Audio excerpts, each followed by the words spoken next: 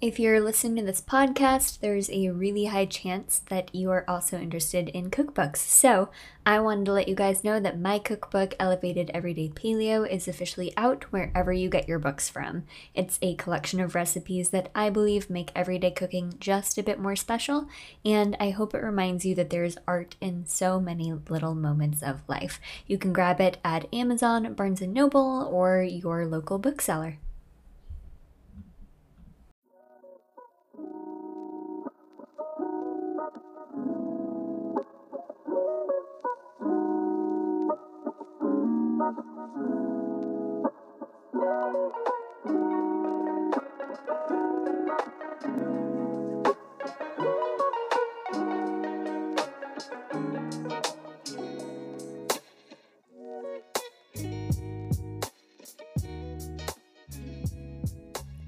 Hello and welcome back to another episode of Manual Mode. I'm your host, Mariah Sautel, and I'm extra excited for today because I get to introduce you to a guest who has been a part of my career since I was just a brand new photographer, and she ended up helping me on a shoot when I didn't have anyone, even though she didn't even know me. And she has been a friend and a great fellow entrepreneur for me to lean on ever since. So today on the podcast, I'm talking to Michelle Ricci, a coffee slinging, community building, forward thinking entrepreneur who is making moves in Phoenix, Arizona. Michelle is the founder of The Early Bird, a mobile coffee bar turned events company that she started to serve the Phoenix area, which was also one of my very first customers when I was a baby photographer. While COVID was a challenge to The Early Bird, Michelle is a resilient entrepreneur and emerged with her latest creation, Monsoon Market. I'm especially excited to hear her talk more today about building community. Michelle is just a ray of sunshine and a wonderful human in so many ways, and she has so much to share about creating a standout brand and what it's like to pivot when you are a passionate entrepreneur.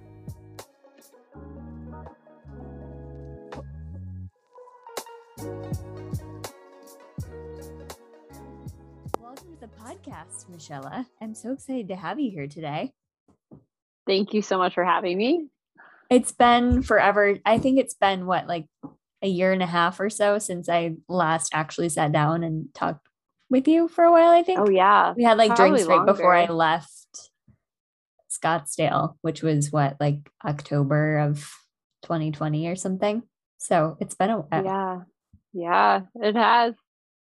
Well, you have done so much in even a relatively short entrepreneurial career, I feel like. So before we jump into that, can you take me back to the very beginning? What did you want to be when you grew up, and what was kind of your vision for all of that? Oh my gosh. I think it somewhat makes sense now looking back that I wanted to be something different every couple of years because that's what I've been doing. Um, I also think it makes sense that I work for myself and I am an entrepreneur just because I've come to learn, right? You start learning things about yourself that I have kind of these visionary ideas, which I like to produce and see come to fruition. And then I also love the experience of getting my hands into all aspects of that and really learning and challenging myself along the way. So when you start a new business, everything is build the plane while you're flying it. So you're learning on the go and it's exciting and you're doing it for yourself. So I think it's constantly motivating. And once I realized I had that itch, now I've opened not one but two businesses. And I don't think that that's going to slow down. I'll probably open several businesses in my lifetime, I hope. I just thrive on that sense of community and small business ownership, especially here in Phoenix. And I can just foresee that that will fulfill me for the rest of my life. And that's just in Phoenix, right? I mean, I also want to travel and I don't know, I could see all kinds of possibilities, but working for myself, I feel gives me that freedom to explore and to really have no ceiling. I love it. So your first business was the Early Bird. So can you take me back to what you were doing when that first started to become an idea? For sure. So the Early Bird was my mobile coffee truck, and I'd worked in coffee at when I started having the idea, probably at that point about 5 or 6 years, and never thought, like working in coffee would be a full-time career or anything more than that temporary job. But I loved what that job gave me so much. Like I was not naturally an early riser, and the job got me up super early, got other people's days started, which in turn just kind of like made me feel really good, like purposeful and doing something good for other people. Then also the benefit of having the rest of your day available. I mean, you were done usually with work at noon.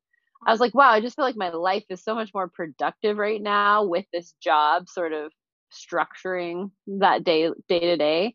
Um, and so my husband actually had the idea. He was like, well, you keep talking about how you want to start your own business, but you're not quite sure exactly what it is. Why don't you do coffee? I was just like, oh, of course, it's like always right in front of you. Like, I should do that and maybe do this small mobile version so that it's manageable and movable, basically. You can take it to all kinds of events and all across Phoenix and serve. So I workshopped it for a long time and made sure, I really wanted to invest a lot into it. And I, I think it more than paid off. It was so much fun. I got to keep that schedule, which I don't we could do anymore. I'm not getting up quite so early, but it really worked for me for the full 3 years that I did the Early Bird. I just like really loved what it gave for me, and also it did a lot for the community. Like people loved the Early Bird. Without boasting too much about it, like it just I didn't expect to have such good reciprocation from the community, honestly, on how successful it was as a business. You're not boasting though, because I saw firsthand like not only how like on par the branding and everything was, but seeing you at the farmers market and then on like social media, how many people were like just obsessed with sharing that they got coffee from you because it was just like an amazing experience. But I want to touch on the trailer for a minute because I don't think people understand that like you guys legitimately built that whole thing. So how did you learn how like what was the process like of building this thing? Because it was Oh, amazing. thank you. So I designed it, but I did have it built by a food truck builder because part of this homework process was, of course, trying to like find out, okay, who's doing this? How are they doing it? And a lot of people were building out their own trailers or trucks. And I was like, you know what, I could figure that out, but it's taking them a long time, right? It's taking them like a Right. year to build the trailer alone. And I'm like, I just kind of have this feeling I need to get started sooner than that. So even though the idea of going this kind of more industrial food truck build wasn't it, I made sure to make it really personal. And I looked up, um, there's a huge market for this, or was before it got bigger, even in the US, in New Zealand and Australia. The idea of like coffee trucks was huge in 2017 when I was starting. So I looked at this one truck in, I think it was New Zealand, and it was so cute. It was built just the same way kind of the Early Bird was, that pitched roof, and it opened on both sides. And I'm like, that's it. Like I don't want this small little food truck window. I really want this, especially because I can, being beverage only. It's not food, so there's no health hazard in the open windows. I want it to feel really open. And I think that was a big part of it. Especially at events, like it didn't look like a food truck. It was this really cute little trailer. I didn't ever know how to call it a trailer or a cart because it kind of seems small, like it's big enough we could get 3 people inside of it, but it was very tiny. Um, so we had it built out, and I got started even later than I thought, but I got started January 2018. Oh no, May. It was supposed to be done January. I got started in May 2018. And yeah, it took a little bit of momentum because we started in the summer in Phoenix. Not a great plan because it's hot and nobody's really around. But by that winter, it was just so much fun. Like you could tell people wanted it. And yeah, oh, I miss it now. Of course, I look back and I've moved on since the bird, but it was my first baby business and I still love it. So I want to touch on the decision to pivot, but before Mm, we go there, you branded everything so well and marketed it so well and really thank you. understood branding on a level that I think a lot of new business owners don't, because you understood the story aspect to it and the have really having a vision and like leading people with that vision and being a part of the community more than just like having great colors and logo, which you absolutely also did, but you really had like the foundational like messaging of the branding down. So how did you learn about that to the point where you were able to do it so well? Were there any books that you really liked or a certain background Ooh, that helps you kind of navigate that? like literally my book stacks right here. What did I read? Looking. I read a lot of stuff. I wouldn't say anything in particular like stood out, but I am a pretty good student in general. And so like I knew if I was going to do this full time, work for myself and be able to bring in, an income, at least contribute something and make this a successful business, I I needed to like be an expert in most everything. And marketing was already a strong suit for me. I just had a lot of interest in marketing and branding, and had worked in it before. I took on to social media really well when Instagram kind of first started emerging, like 2013, 2014. And for whatever reason, like I don't quite get it as much now, but then I was doing really well with it just organically. And so those businesses that I worked at, a coffee shop, and then a brewery locally, I did social media marketing. So I was kind of self educating that whole time, really getting into it and feeling passionate about it.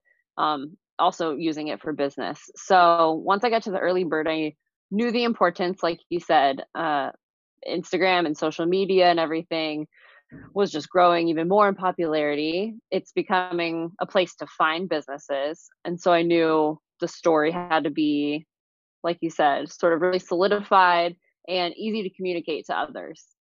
And so thank you for that. It's hard to do your own branding when you're doing it for your business. It's really easy. I mean, it's not really easy, but it's a lot easier to do it for others than for yourself because you think you overthink a lot of things. Um, so I have to give a lot of credit to my husband, my friends who all took my phone calls so they could brainstorm with me. But yeah, I had learned how to kind of go through that process of like what does a brand look like from the consumer standpoint. And so I forced myself to do that with the early bird. Like I sat down, I wrote out a whole branding plan, and kind of had it all locked in so that I could just let it start operating while I worried about those other things that are not so fun but important in the business also. And can you also speak on the idea of investing in the local community? Because that's also something you did really well. And I think it paid off for you. And also, like, not only did it probably help boost your business because you had more visibility, but it really just kind of made something really special with all the different like small businesses that you worked with. So, can you talk a little bit about the process of building community and investing in community as a small business? For sure. My small business wouldn't have come about if it wasn't already for the community.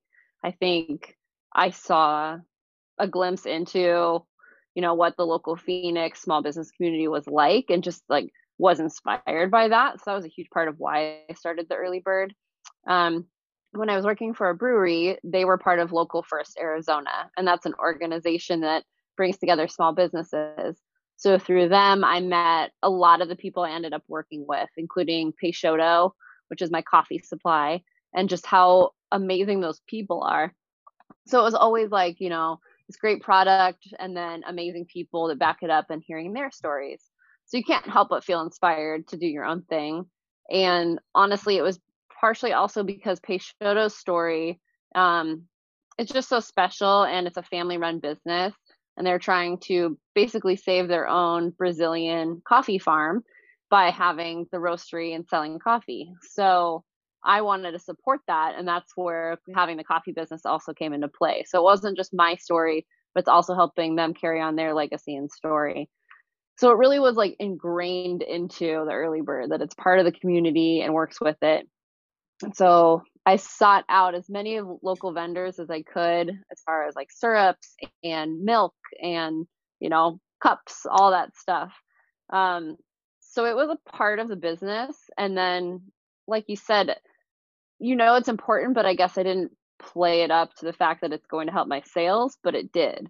I think people care more and more about their community now, their neighborhood, their economy locally. And so, like, connecting ourselves with that and just really like driving it home. Like, if I can't do an event for you, I'm always going to recommend 3 other local businesses that could help you. It's more than just like saying it, it's like really living it. It's like, okay, like whatever you need, somebody helped me out one time with a truck situation. I couldn't pull my trailer. My truck was dead. And my local frozen yogurt friend was like, "Oh, I have a truck. Come grab it. You can use it for the night, so that you don't have to miss your event and miss sales and stuff." I'm like, wow, it's it's not just like all what the customer sees on the community side. It's really like us as small businesses have to work together to survive. So I think it's integral to being a small business that you're part of your small business community as well as the community that you serve. It's kind of twofold. I love it. So I know that now you've pivoted, and I want to talk a little bit Mm-hmm. about what you're working on now, but what was the process like of coming to terms that it was time to pivot? Ooh, tough one. Yeah. Um, yeah, because on one hand, the early bird I could have done forever. I probably knew deep down there was other interests and it would have an end date, but ending something is difficult. You don't usually think about that. So for me, this was a little easier because the next thing was there. It was the momentum of this new project, and that energy was already starting to, formulate and kind of create this like living thing. And that I was doing it with a partner this time, my new business. And so she was really excited. It's her first small business. And I was, intrigued with that idea of like doing this with someone, bringing somebody else into this community and like allowing them to work for themselves and, for ourselves. So um, it was a lot of like, okay, realistically, I can't pour into this and still keep the early bird. So either this can't happen or I can't do it in that full of capacity, which we talked about. We talked about it being, like a different split ownership where she owned more and I owned less, and I kept doing the early bird. Um, Really just kind of like playing out all the scenarios. Again, grateful for the people in my lives that let me talk it out loud so I can kind of think through what all of those avenues look like. But I didn't really know how much the pandemic and COVID was a part of the early bird's life until all of that has kind of come around. But so many people told me, like, you know, back last summer when the pandemic was going on and terrible, the farmers market was the only thing I could come out and do. And so, like, the early bird helped get me through it. It was my every Saturday thing, my normal, normality. And so I was just like, wow, okay, like that made me feel as if its purpose had come and gone. Like it's fulfilled its reason. And so I could put it on pause for now. And also the fact that it's on pause, it's not quite over. I mean, it maybe is, but I sold the trailer, I didn't sell the business. And so it's on the back burner, if anything comes about with it or some crazy investor wants to give me a lot of money to open a cafe, like the business still exists. So that made it a little easier also. So, with your new project, Monsoon Market, can you just describe for the listeners like what it is? That's the hardest question. I mean, I know, got it like, based on the website. It seemed great, but it's so funny. It should be the easiest question, and of course, it's always the first question. But because it's somewhat of a new concept, especially here in Phoenix, it's hard to, I think, put into few words. It's basically a corner store. We will be a bottle shop as soon as this hearing goes through and we get our beer and wine license. Um, so snacks, to go drinks, and provisions, basically like Trader Joe's, but all of the brands are small independent brands. So yeah, we sell flowers, greeting cards, all kinds of things that you need for a little meat and cheese board, little, evening at home, and maybe a gift for a friend. I love it. And it doesn't sound like scattered or straight. I mean, at least here, that's very common in New York. That's like more Yes. common than a regular store. So it's all sounds great to me. So Well, from of course you have bodegas, and I right, did not want to use the word bodega because it just doesn't sound right in Phoenix. It seems a little, I don't know, ostentatious maybe, or right, we're also not selling Doritos and like right. chapstick at the counter, so you can't quite be a bodega, I think, if you don't have those staple Right. items. Well, even on top of that, like now there are all of these small, like similar to your concept, like all of these small shops popping up here that sell more like the small, like they don't call themselves bodegas either. So I think Oh, maybe we really? need a new word because everyone seems to be struggling for what that is. They call themselves markets, which I guess is what you've called yourself in a way. So yeah, it's seems to be a pretty popular thing. People are excited to get those smaller brands and Yeah. have act like so you don't have to buy them in bulk online or something like that, Mm-hmm. and can just run out and get them. So I think it's great. So Thanks. Exactly. yeah, so from an entrepreneurial standpoint, something that I think about a lot that is really hard is how do you find a co-founder and how do you find a co-founder that you complement well and that you work with well? I think it's like if someone could figure out that secret formula, like they would be rich because it seems like such a hard thing to figure out. So, what has your experience been like having a co-founder now and what have been the advantages of that for you? Mm. It seems like not that long ago, I think last summer, I knew I wanted to move on to a new project, something brick and mortar, and something that I had a partner with. And at the time, I was talking to a few other kind of colleagues in Phoenix and felt like some of those were going to evolve into a partnership. And I'm so grateful they didn't. Just things I found out along the way, you know, business decisions. I'm I'm so glad. And I don't know how I got so lucky, but I remember saying I would love if I could convince Coral to go into partnership with me because so my now business partner Coral and I met through a working friendship.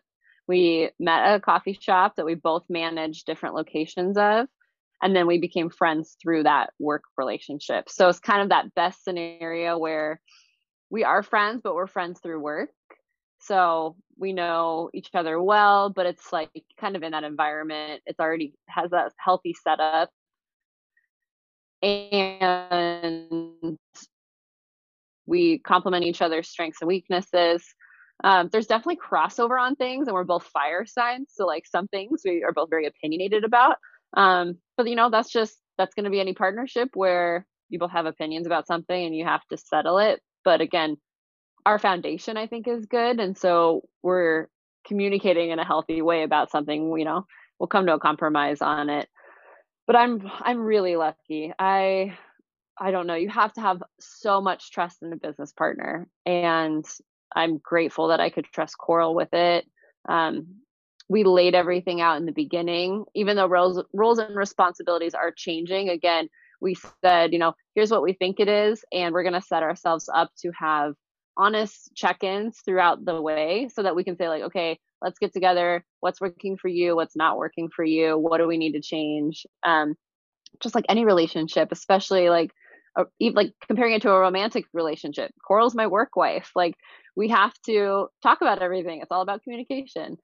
So I just feel so lucky that she did want to work with me and that we're doing this together, because I don't think I could have done it with anybody else. And it would have looked so differently had I done it with anybody else. I'm truly, truly blessed that Coral was like, I want to do it. She called me up. She's like, I want to do it. Let's go. And then she's basically been in the driver's seat the whole time.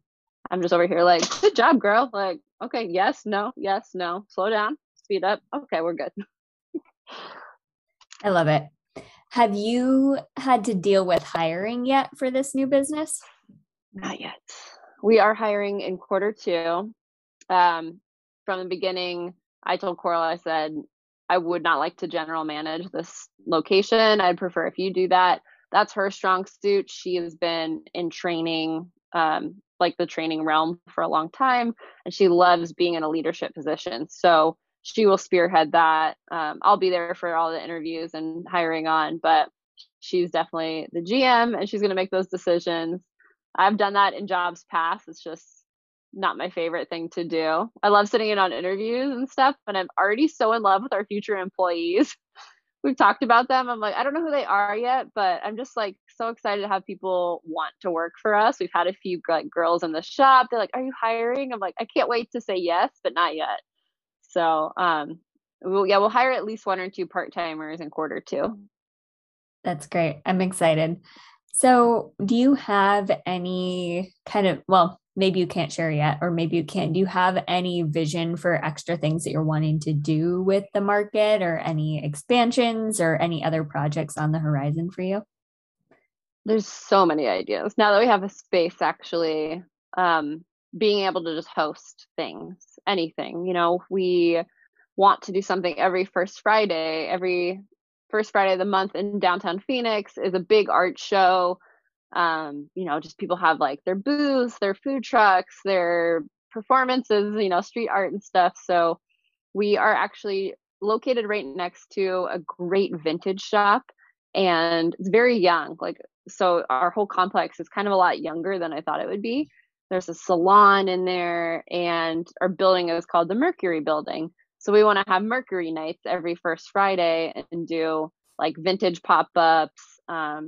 We did one this last month, and we had a cosmic aura photographer come in and like do photos of your cosmic auras.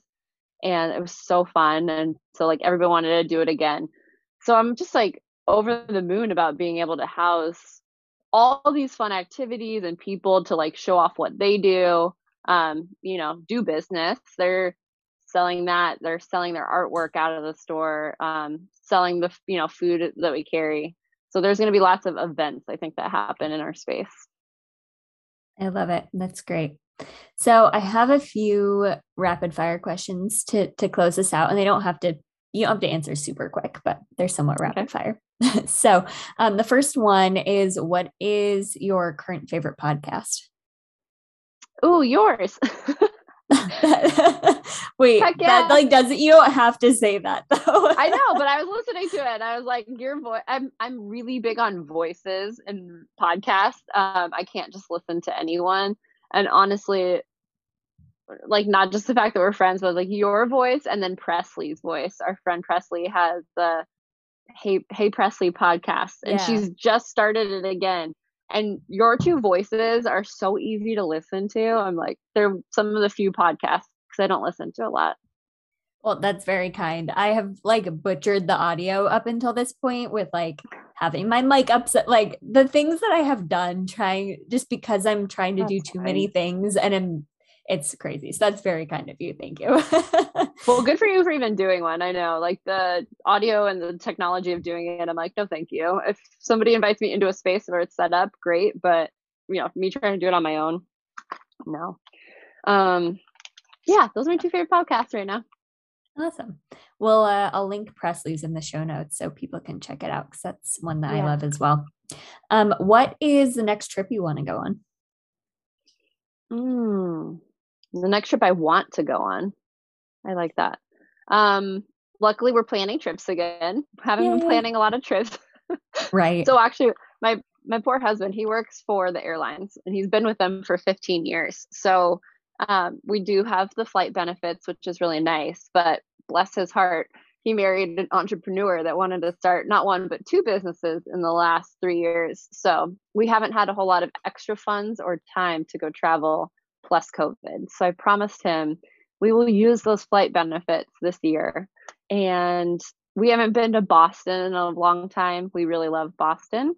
So we want to go to Boston. And then we probably won't go this year, but I want to plan a European trip. Yeah, I'm feeling the need to go to Europe as well. Mm-hmm.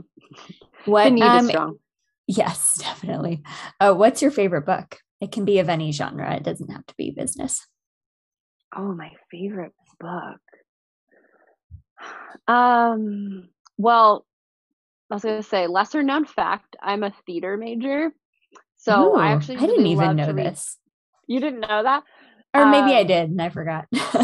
I mean, I don't do anything with it, so, um, I very much enjoy reading plays. I feel like that kinda counts as the same.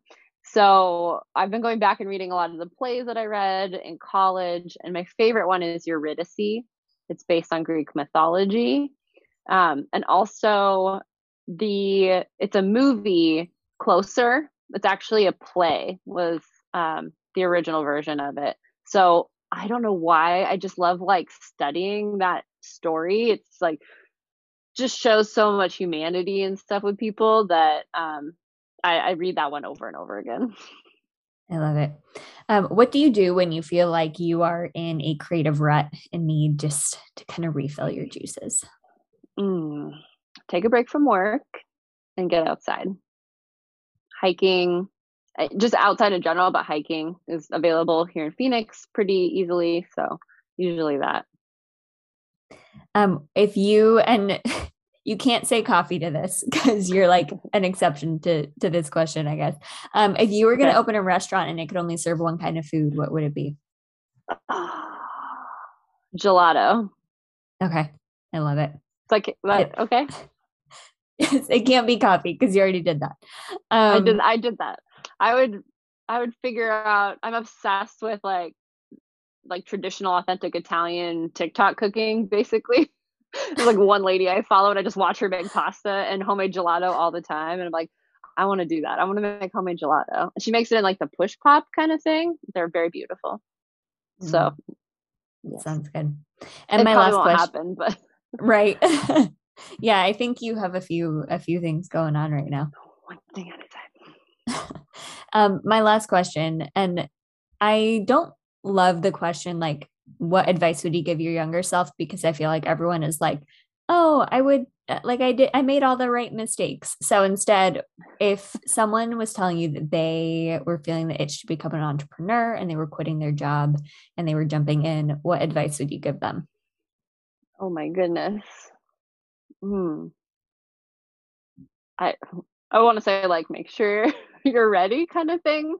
Um, it's I think it's romanticized a lot. The idea of working for yourself is very romanticized, and you just have to be realistic about it. You have to look at it's not fun, of course, but like you have to realistically look at what is this going to cost me financially, energy wise, time wise, all of that above, and look at your strengths and weaknesses. I think I did a lot of personality testing and kind of deep diving on myself before I started so that I knew where my weaknesses were and I could easily call myself out. Because when you work for yourself, you work for yourself. You have to be your own boss and you're not going to get anything done if you're, just kind of like being you going through the motions and ignoring the important things.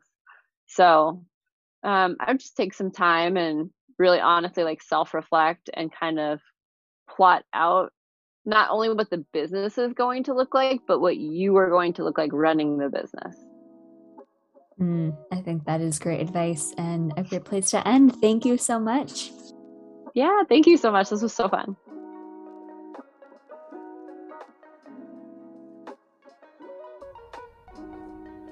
Thank you for tuning in to another episode of Manual Mode. You can grab links to everything talked about in today's show and the show notes on mariahbrooke.com/podcast. I'll be back soon with yet another episode for you. In the meantime, please rate, review, and subscribe, and keep creating.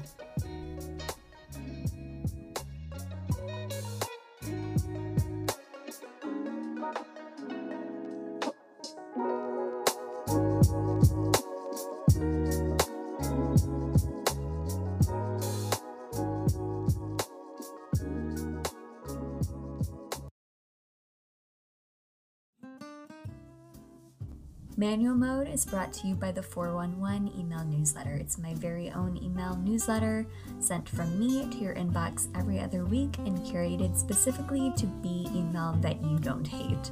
It's just 4 useful links, 1 podcast recommendation, and 1 thought that I have been thinking over that's been making me a better creative and a better human. It's specifically designed to help you do better work, and you can subscribe anytime at mariahbrook.com/newsletter.